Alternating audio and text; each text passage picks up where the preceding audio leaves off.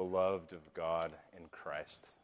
And you know that when the Father is as pleased with his Son, that he is as pleased with you in Christ as he is as pleased with his Son. Do you know that? Do you tell yourself that? Do you remind yourself of these things? I want to encourage you to remind yourself of these kinds of wonderful truths of the gospel. And I was just thinking about that for a moment as I was thinking about you waiting to have everyone seated. And it's really important that you remember your high position in Christ and the mercies of God that he's given us. You know, we were singing, "Blessings all mine," right? Blessings all mine. Thank you for your singing, by the way. That was just wonderful. Let's go to the Lord in prayer.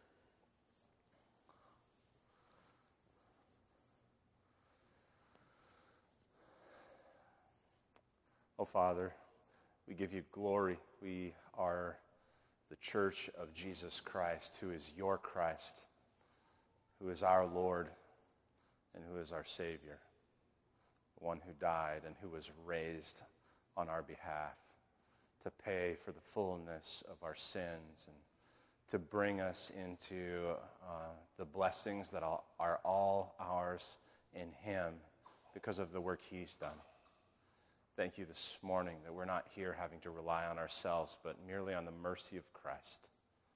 Thank you for his shed blood again. Thank you that he gave his life up there so willingly on that cross in our place. Thank you that we gather now by your Spirit under the authority of your word, and that you have given it to us. And so, Father, we pray that you would encourage us in it and correct us in it and call lost people who may be here this morning who do not know, yet know what it means to know Christ, to see Jesus and all of his love and compassion and all of his care and kindness for them, and to turn to him and submit their lives to him with faith and to be saved. Father, would you help us by your Spirit? Fill us with your Spirit for understanding.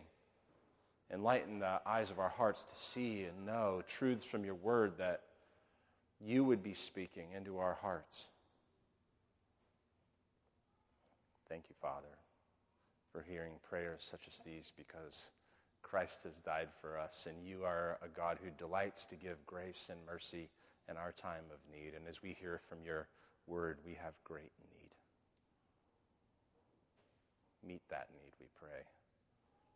In Jesus' name, amen. Amen.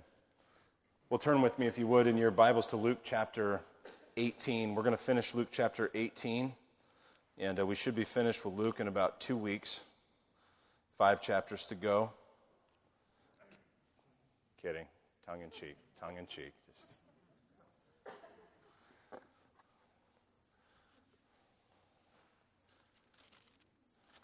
Actually, it's 6 chapters. I keep saying 5, but it's a lie.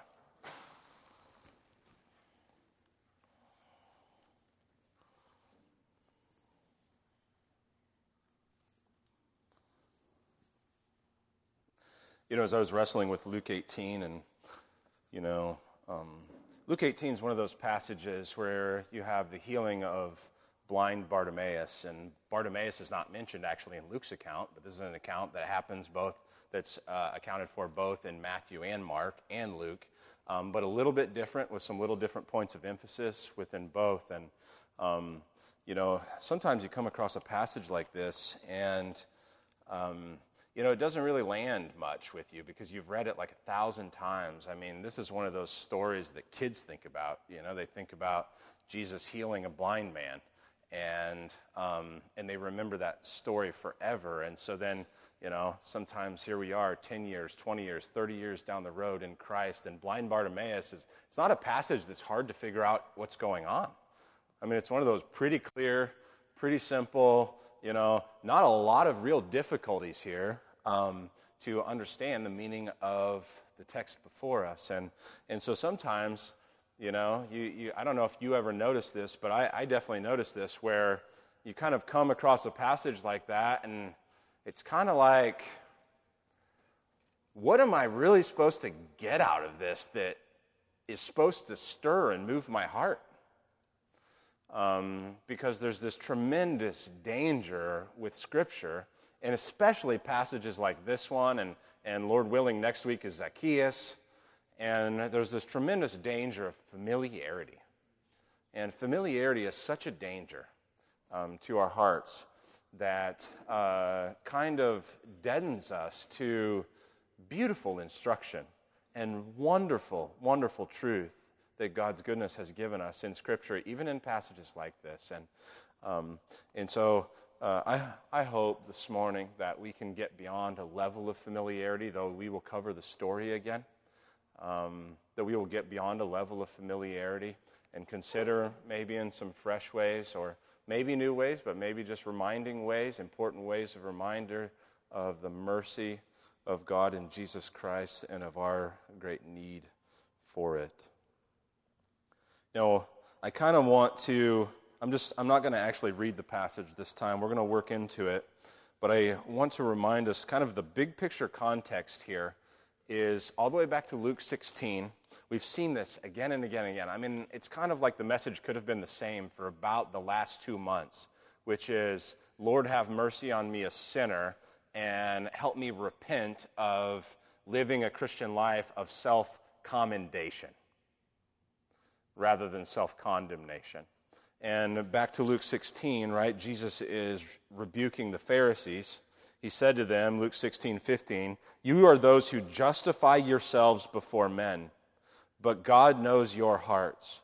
For what is exalted among men is an abomination in the sight of God."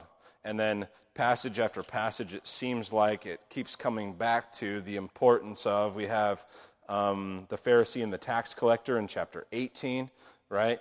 And the man who goes away justified is the man who beats his breast. You know, it says, "Have mercy on me. God be merciful to me, a sinner." And then you come to this blind, you go to the rich young ruler, for instance, and the rich young ruler is full of himself, right? There's no "have mercy on me, a sinner." The rich young ruler, in contrast to Jesus, who is God, who is good, you know, and has no need of mercy. He's kept the commandments in his mind, right? You know, this thinking that the gospel is something that we are supposed to commend ourselves and thereby attain. And what I keep reminding us is that Christianity is not about self-commendation, it's about self-condemnation. It's about the kind of self-condemnation that understands that its only hope is Christ and Christ alone, and begs for mercy, and begs for mercy loudly. And so that's the big context. Now, it's important that we kind of handle a couple things. First is the immediate context here in Luke is different than where Matthew and Mark place it on purpose. It's not that there's some difference in the historical reality of what happened. It's just that Luke wants to emphasize something that's similar to Matthew and Mark, but a bit different. And so in Matthew and Mark, this passage of Scripture is closely has the one account where the mother of the sons of Zebedee, come to Jesus and they say, "Hey, can they sit on your right hand and at your left in your kingdom?" Right? Because fleshly thinking that doesn't understand what Christ has come to do, that he must suffer, thinks Jesus is getting ready to establish his kingdom and exalt all the nation of Israel right now, when in fact he's coming to suffer and judge the nation of Israel.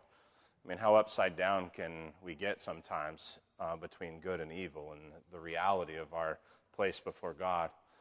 And so that's the context in those places. And so the point there is for the blind beggar, Bartimaeus, named in Mark, but not named here in Luke.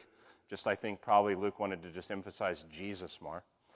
But is to say, no, greatness isn't greatness, and self-commendation and self-exaltation is not the Christian life. The Christian life is submitting to Jesus and calling on him for mercy. And so here, it's not, this passage about the blind beggar isn't actually preceded by that ask to be sitting at the right hand and at the left. It's actually preceded by what we studied last week, Jesus' passion prediction, his final passion prediction. And we are really close. Jesus is heading towards Jerusalem. That's what he said actually in verse 31. See, we are going up to Jerusalem. So he's headed towards Jerusalem. We're in the last week here, historically, of Jesus' passion. And he's going there to suffer. And then you see this verse, after predicting his passion for the third time, the disciples having walked with him for 3 years at this point, this verse 34, but they understood none of these things. This saying was hidden from them. They did not grasp what he said. And it's really just this remarkable condemnation of their blindness of the purpose of Jesus, because they still think that Jesus is coming to exalt them and establish the fullness of his kingdom. And so what you end up finding here is the disciples, even though they've been walking closely with Jesus, have a blindness of heart about the Christ. Now, it will click with them as time continues, but they have a blindness about the Christ. And in contrast, you have this outcast, blind beggar, who we're going to see sitting on the side of the road, who's physically blind. But God's opened his heart so that the eyes of his heart are enlightened to know who the Christ is, and he begs for mercy.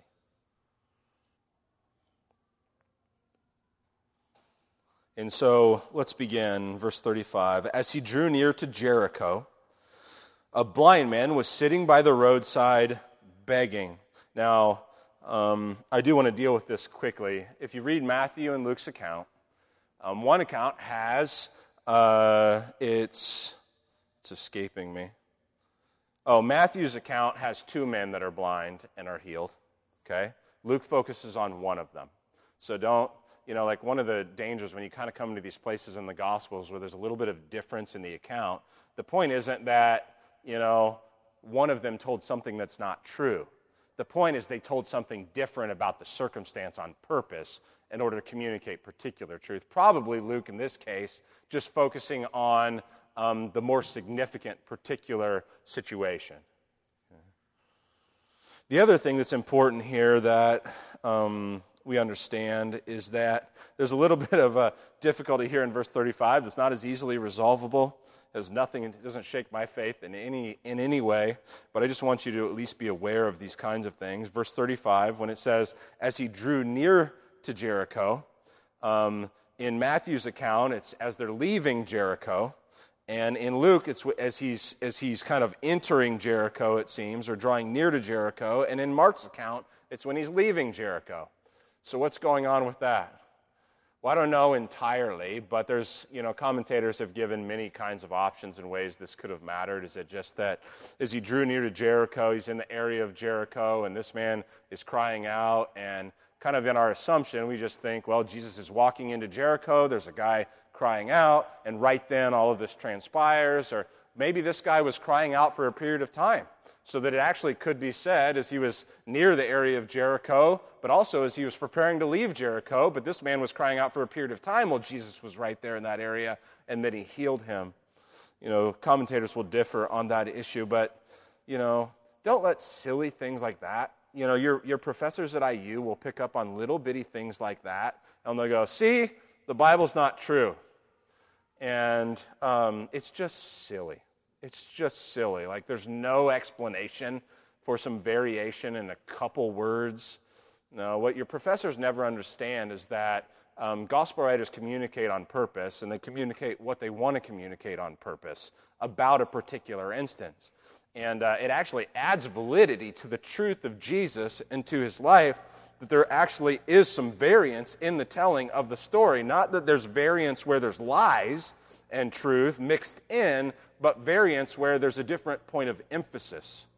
Luke wants us to know some things that maybe Mark wants us to know some different things. And here, like I said, in Mark and in Matthew, the emphasis is on no, self-exaltation isn't the way of Christ. What the way of Christ is not to pursue the sitting on the right hand and the left hand because the kingdom's coming now. It's to follow Christ into his suffering.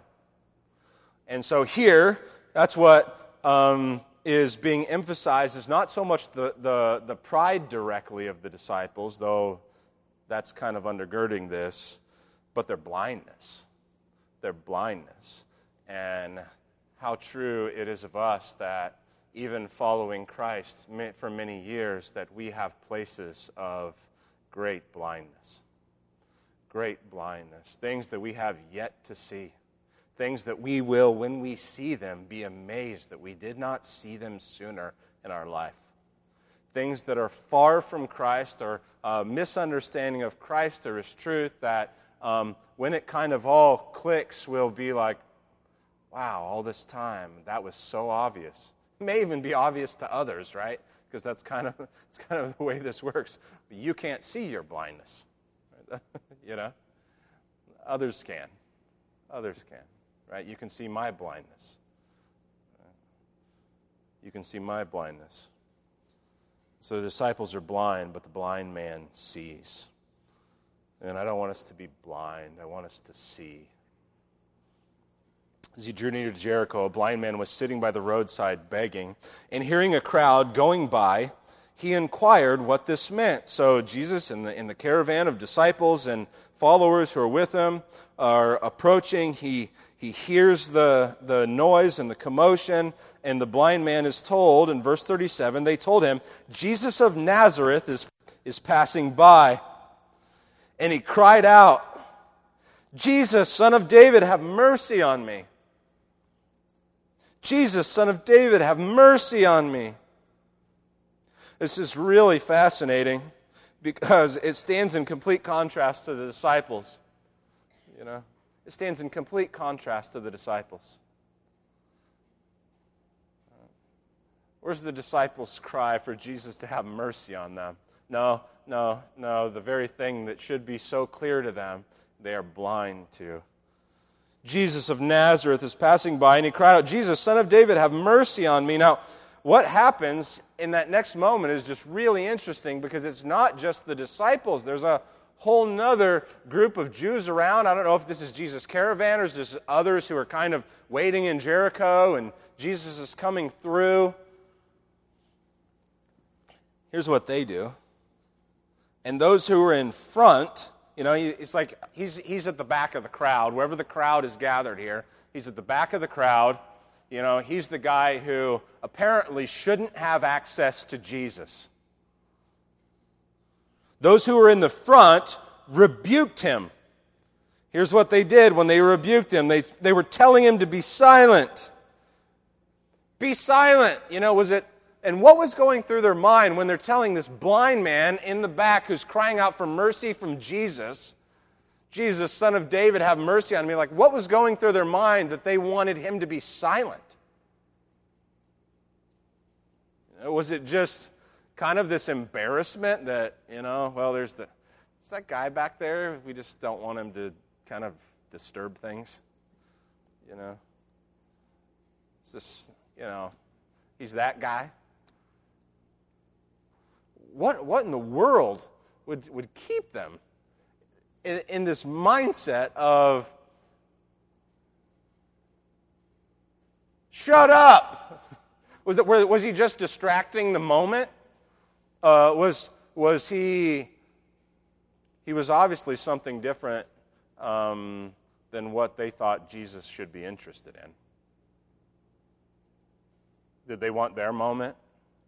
Did they think they were the ones who could now have the moment where they could ask who is going to be the greatest in the kingdom of heaven? And maybe could I be on your right hand or on your left, Jesus?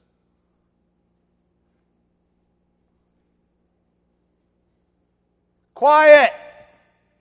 And what I love about this blind man is his faith. He has faith, and when he says Jesus of Nazareth, when it says Jesus of Nazareth is passing by, and he cried out, Jesus, Son of David. The blind man knew that Jesus was the Messiah in the line of David. It's really important. If you understand the big storyline of your Bible, the covenant that God made with David was that he would be a son of his would be on a throne who would reign forever, and that's Jesus who is now here, and the blind man recognizes this is the Messiah, the Christ, in the line of David. He is the king who will reign on the throne of David forever. This blind man recognizes that. He's not actually asking for a throne himself. He's recognizing that Jesus is the king and Jesus is the rightful heir to the throne. And then he sees himself exactly for what he is, even though the rest of the crowd passing by, the multitudes and the many who are missing the narrow gate, he then increases his volume in faith. But he cried out all the more, "Son of David, have mercy on me." And these are great words. If you ever wonder if Jesus has time for you, or if you ever wonder whether Jesus has concern for you, or that amidst all the things that Jesus might be concerned about in the world that he reigns over, there's these really great words in verse 40. Do you see what it says? Look down at your Bible. It says, "And Jesus stopped." And Jesus stopped.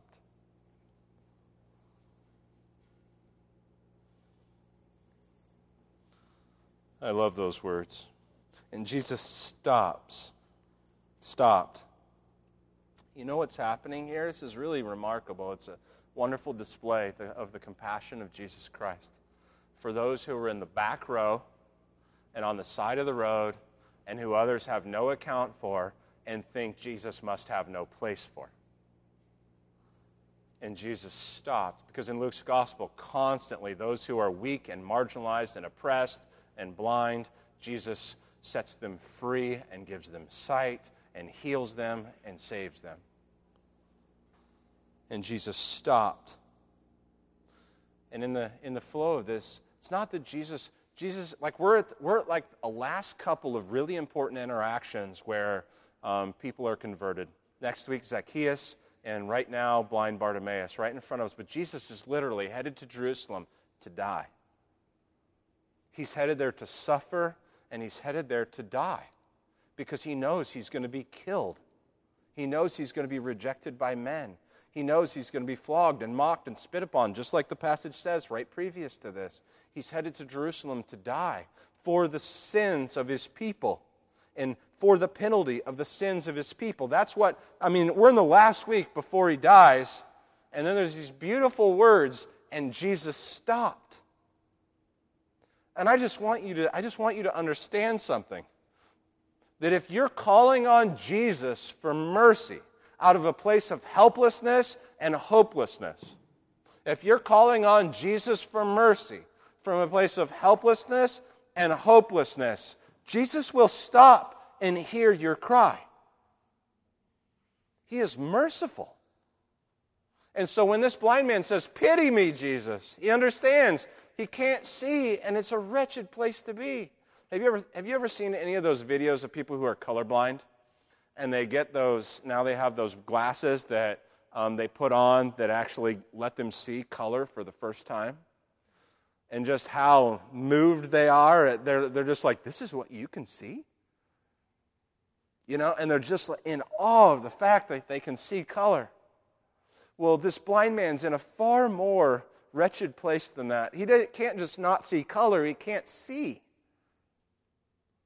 And he understands this wretched place that he's in and that he's living in. I don't know what it would be like to be blind, but it just sounds awful. And Jesus stopped and commanded him to be brought to him. John 6:37, right? "All who come to me, I will not cast out."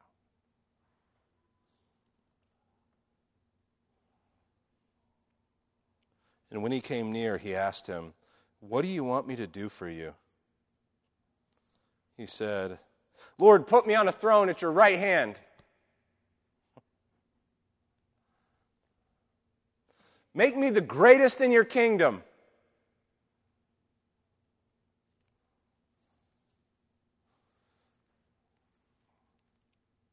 Just said, "Lord, let me recover my sight. I just want to be able to see. I just want to be able to see."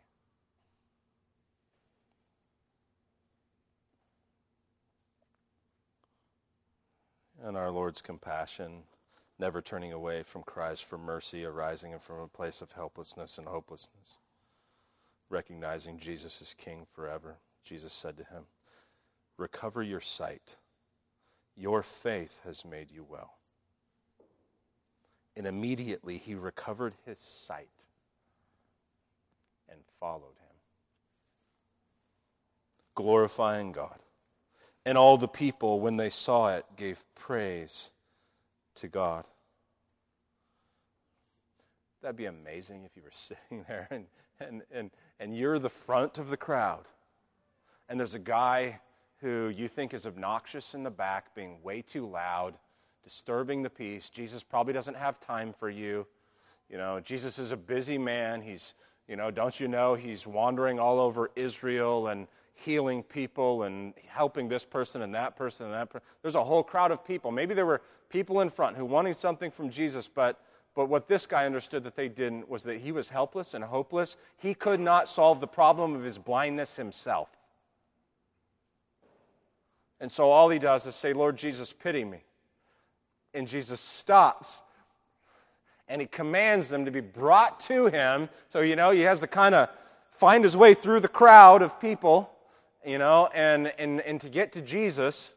And then he heals him, and all of a sudden, this well-known situation, probably with Bartimaeus, son of Timaeus, Mark says.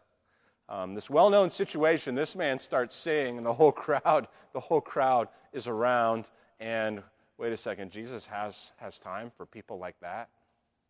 Jesus is actually interested in people like that who, aren't awesome?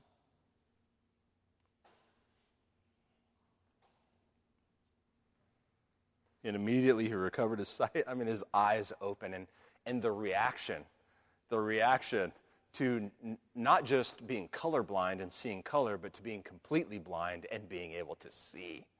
For the first time, this man looked at people's faces and saw them.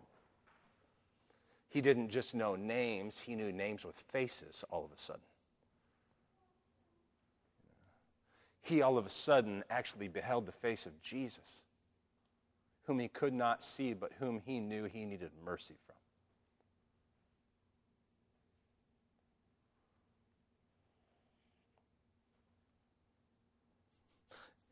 And there's more than just him being healed of blindness. This is a story of conversion. This is a person who's coming to know Christ, who's being saved. And the indication is that in the text it's not just that he received sight, it's that he was saved from his sins, because he immediately follows Jesus and glorifies God, that this is a work of God done in his heart and life and not just in his eyes. Do you understand that if you're a Christian, this is a work of God that's been done in your heart and life?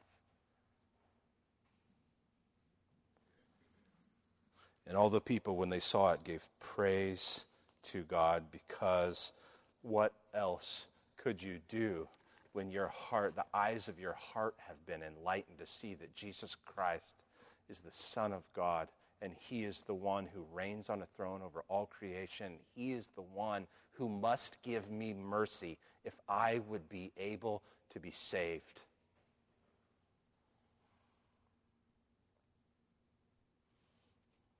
And in the bigger context of this passage, it's really important that we think about these some important realities, that even as a Christian, if you're here and you're a Christian, it's entirely possible to remain blind of heart in countless ways, even though your eyes can see. Because even as a Christian, your hopes turn away from hoping in Christ alone to hoping in life getting fixed in some way, my spouse being different, me being different, some particular thing, all of my hope is on if I overcome this particular sin before Jesus comes back. And all of our hopes and trusts are to be on Christ alone. Jesus, Son of David, have mercy on me. And leave, church, anything that you would want to add to Christ out.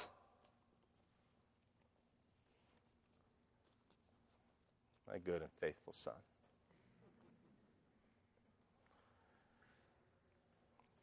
Hope only in Christ. Trust only in Christ. Ask for mercy from Christ. Only He can save you. And He won't just Jesus isn't just about fixing your life. Even though He does heal the blind man, He extends mercy and salvation from the penalty of your sin, from God's very judgment over your sin. And if you remember the context, that Jesus is constantly rebuking the Pharisees and pointing out that we are saved by the mercy of God in the Messiah and not saved by justifying ourselves and self-commendation, then one of the things that you have to remember, J.C. Ryle said it this way, said, beware of self-righteousness in every possible shape and form. Some people get as much harm from their virtues as they do from their sins. Some people get as much harm from their virtues as others do from their sins. Why would that be? Well, the reason that would be is because you would start to have pride that your virtues aren't born entirely of the grace of God and the power of God, but born of your own effort and your own discipline and your own work, and you will hope in them and trust in them. And your virtue will do you positive harm. Liberals think their standard of kindness and their committed causes will merit the saving power of God. The rich think that their success and their creation of jobs for other families and the responsibility they've carried will merit the saving power of God. The blue-collar worker thinks living a hard-working, simple life will merit the saving power of God. The poor think taking care of their family at all costs will merit the saving power of God. The teacher thinks that the burdens they carry trying to educate all the children will merit the saving power of God. The artist thinks their unique giftedness will merit the saving power of God. The pagan thinks all of their idolatrous practices to appease the gods will actually merit the saving power of the gods. The musician thinks that because many people love him or her, that he or she will merit the saving power of God. The mother sets her hope on her service in raising her children and taking care of her home, thinking it will merit the saving power of God. The father sets his hope before God in his efforts to provide a home for his family and his work, through his work. Homeschool parents think that the one thing that matters by which they cast all their hope is that they're keeping their children away from the evil in the public school.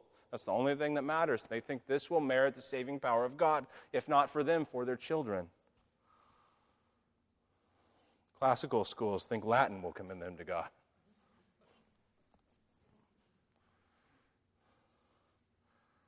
You understand?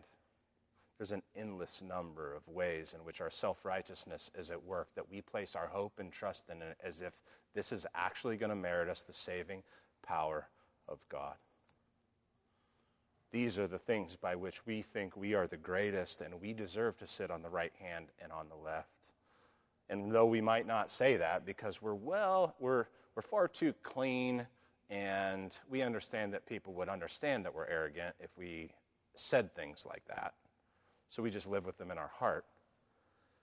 But the endless list of things that we could throw on the table of humanity that thinks it will merit the saving power of God. I could go on forever, and it is blind, it is blind, it is blind, it is spiritually blind, it is blind, though you can see. If that's where you're at this morning, hoping in yourself and hoping in your best effort and your work or something that's good about you, that's not as bad about somebody else, and you think this is what's going to merit the saving, I have good news. Jesus says you're a sinner, and what Jesus does is not save righteous people, he saves sinners. Jesus is a physician who actually came to heal sick people. And the good news is that he actually saves sinners and heals sick people. And he finds what's lost. He doesn't put any effort into finding what already thinks it's found.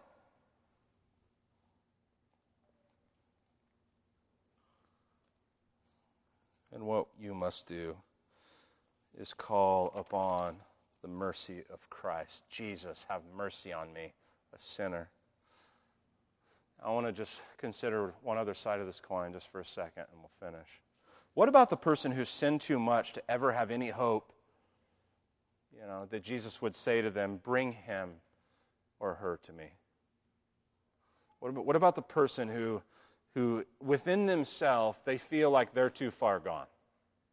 They have sinned too much, and think specifically about people. You probably have heard people say this if you haven't said it yourself. Think about an addict and the experience of an addict who has burnt every relational bridge in their family and their friendships and everywhere else in order to feed the addiction, to get more of the substance, to get high one more time to escape all of life. And in the tangled enslavement of that reality, even think God is in the right for sending them to hell. They even actually might even say, God will be in the right for sending me to hell. There is no hope for me. Or think about the prodigal who has maybe some kind of sense of shame about his or her life that has dishonored his or her family and created endless carnage and rebellion against God. Or the sexually perverse who feel deeply that what they have done is wickedness and know they have no power within themselves to fix it. And that there is no hope for them in eternity. When they stand before God, there will be no hope for them. And no, they have no power to fix it. What about that person? Well, first, for that person, you must remember this. I would say this is just a different manifestation of the same problem, trusting in yourself and in your own works.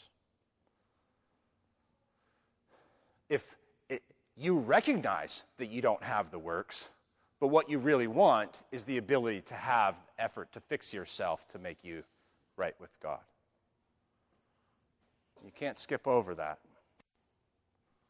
It's actually a manifestation of the same problem. If only I could get free myself from this addiction. So this doesn't only apply to the proud and kind of who we think of as the proud, confident, chest-out, arrogant.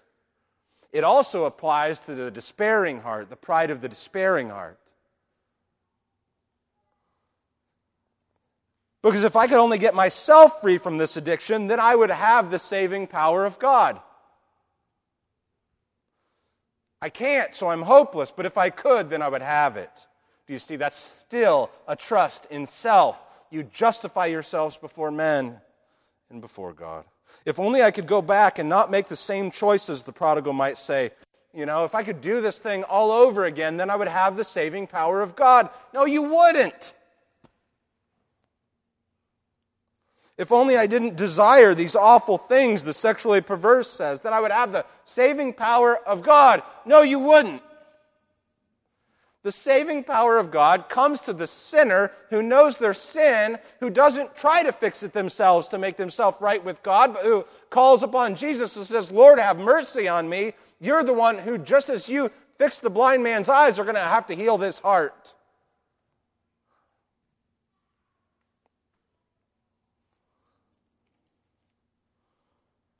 And I also would say to those in that situation that seem too far gone, the person who seems too far gone often thinks that what they do, oftentimes in their flesh, is they think that I call on Jesus, and the calling on Jesus is what's going to get me out of the mess I'm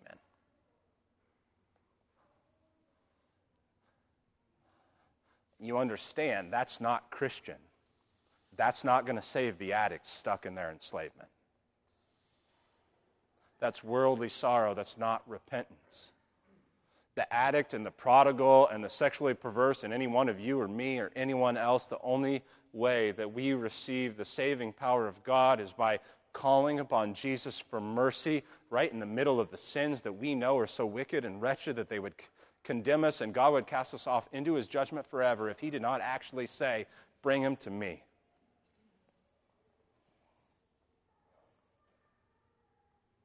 Bring him to me. And I want to come from the back row.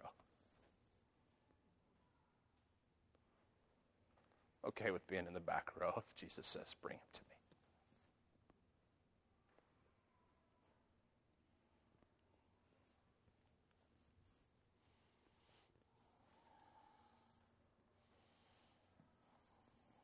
It's not about whether you have done too much or too little, too much that's right or too little that's right or too much that's wrong. The heart of the good news of Jesus is that you're recognizing that you are helpless and hopeless without Jesus, just as blind Bartimaeus. And you recognize Jesus Christ as the King, and he holds all judgment over your eternity. He holds all judgment over your eternity. But if you would call upon him for mercy from your sins and your rebellion and living life your way instead of his way, he will not cast you out. If you know that he's the only one who can save you, he will not cast you out. He will say, bring him to me. Let me not just deal with his eyes. Let me deal with his soul. And let me give him an enlightened heart to see my salvation and life the way I made it. He would rescue you from your sins. All who come to me, I will not cast out. And I want to encourage you, if you don't know Christ, to come to him and beg like the beggar, the blind beggar. And you know, if you have parents and friends and family who you know are going to be the front of the crowd, who are going to think maybe you're a little nuts and think maybe you need to stay in the back of the crowd and just be quiet about this whole Christian thing, and you know, you don't really need to keep going to church and checking out church and this Christian stuff, and there's people who would tell you not to do that. You don't listen to them. You say, Son of David, have mercy on me, and you cry out all the more until you are saved, until you know Christ, until you know your sins are forgiven, until you know you have the promise of eternal life, until you know all the blessings that God gives to his children are yours.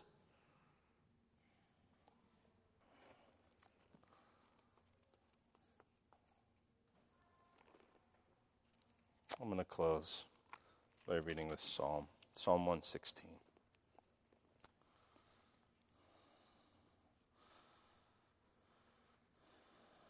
Verses 1 through 9. I love the Lord because he has heard my voice and my pleas for mercy. Because he inclined his ear to me, therefore I will call on him as long as I live. The snares of death encompassed me. The pangs of Sheol laid hold on me. I suffered distress and anguish. Then I called on the name of the Lord. O Lord, I pray, deliver my soul. Gracious is the Lord and righteous. Our God is merciful. The Lord preserves the simple. When I was brought low, he saved me. Return, O my soul, to your rest, for the Lord has dealt bountifully with you. For you have delivered my soul from death, my eyes from tears, my feet from stumbling. I will walk before the Lord in the land of the living, because you have heard my voice and my pleas for mercy, and you have answered me. Stand with me for prayer, would you?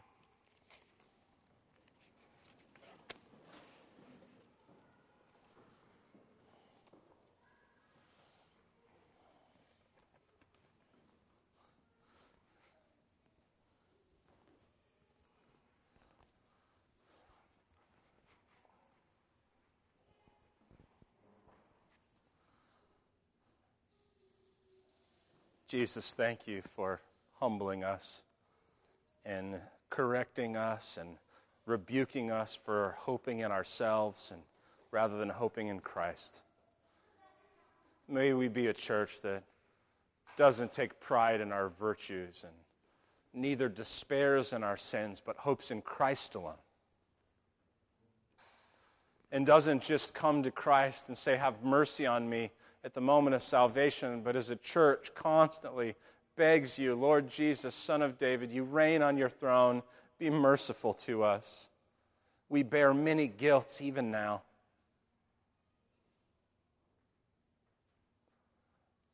And Jesus, we glorify you as you glorified your Father. We thank you for your work on our behalf. We know that apart from you and the work that glorifies your own name, we have nothing. We would be condemned forever. Open our eyes and reveal places of blindness that still exist in our hearts.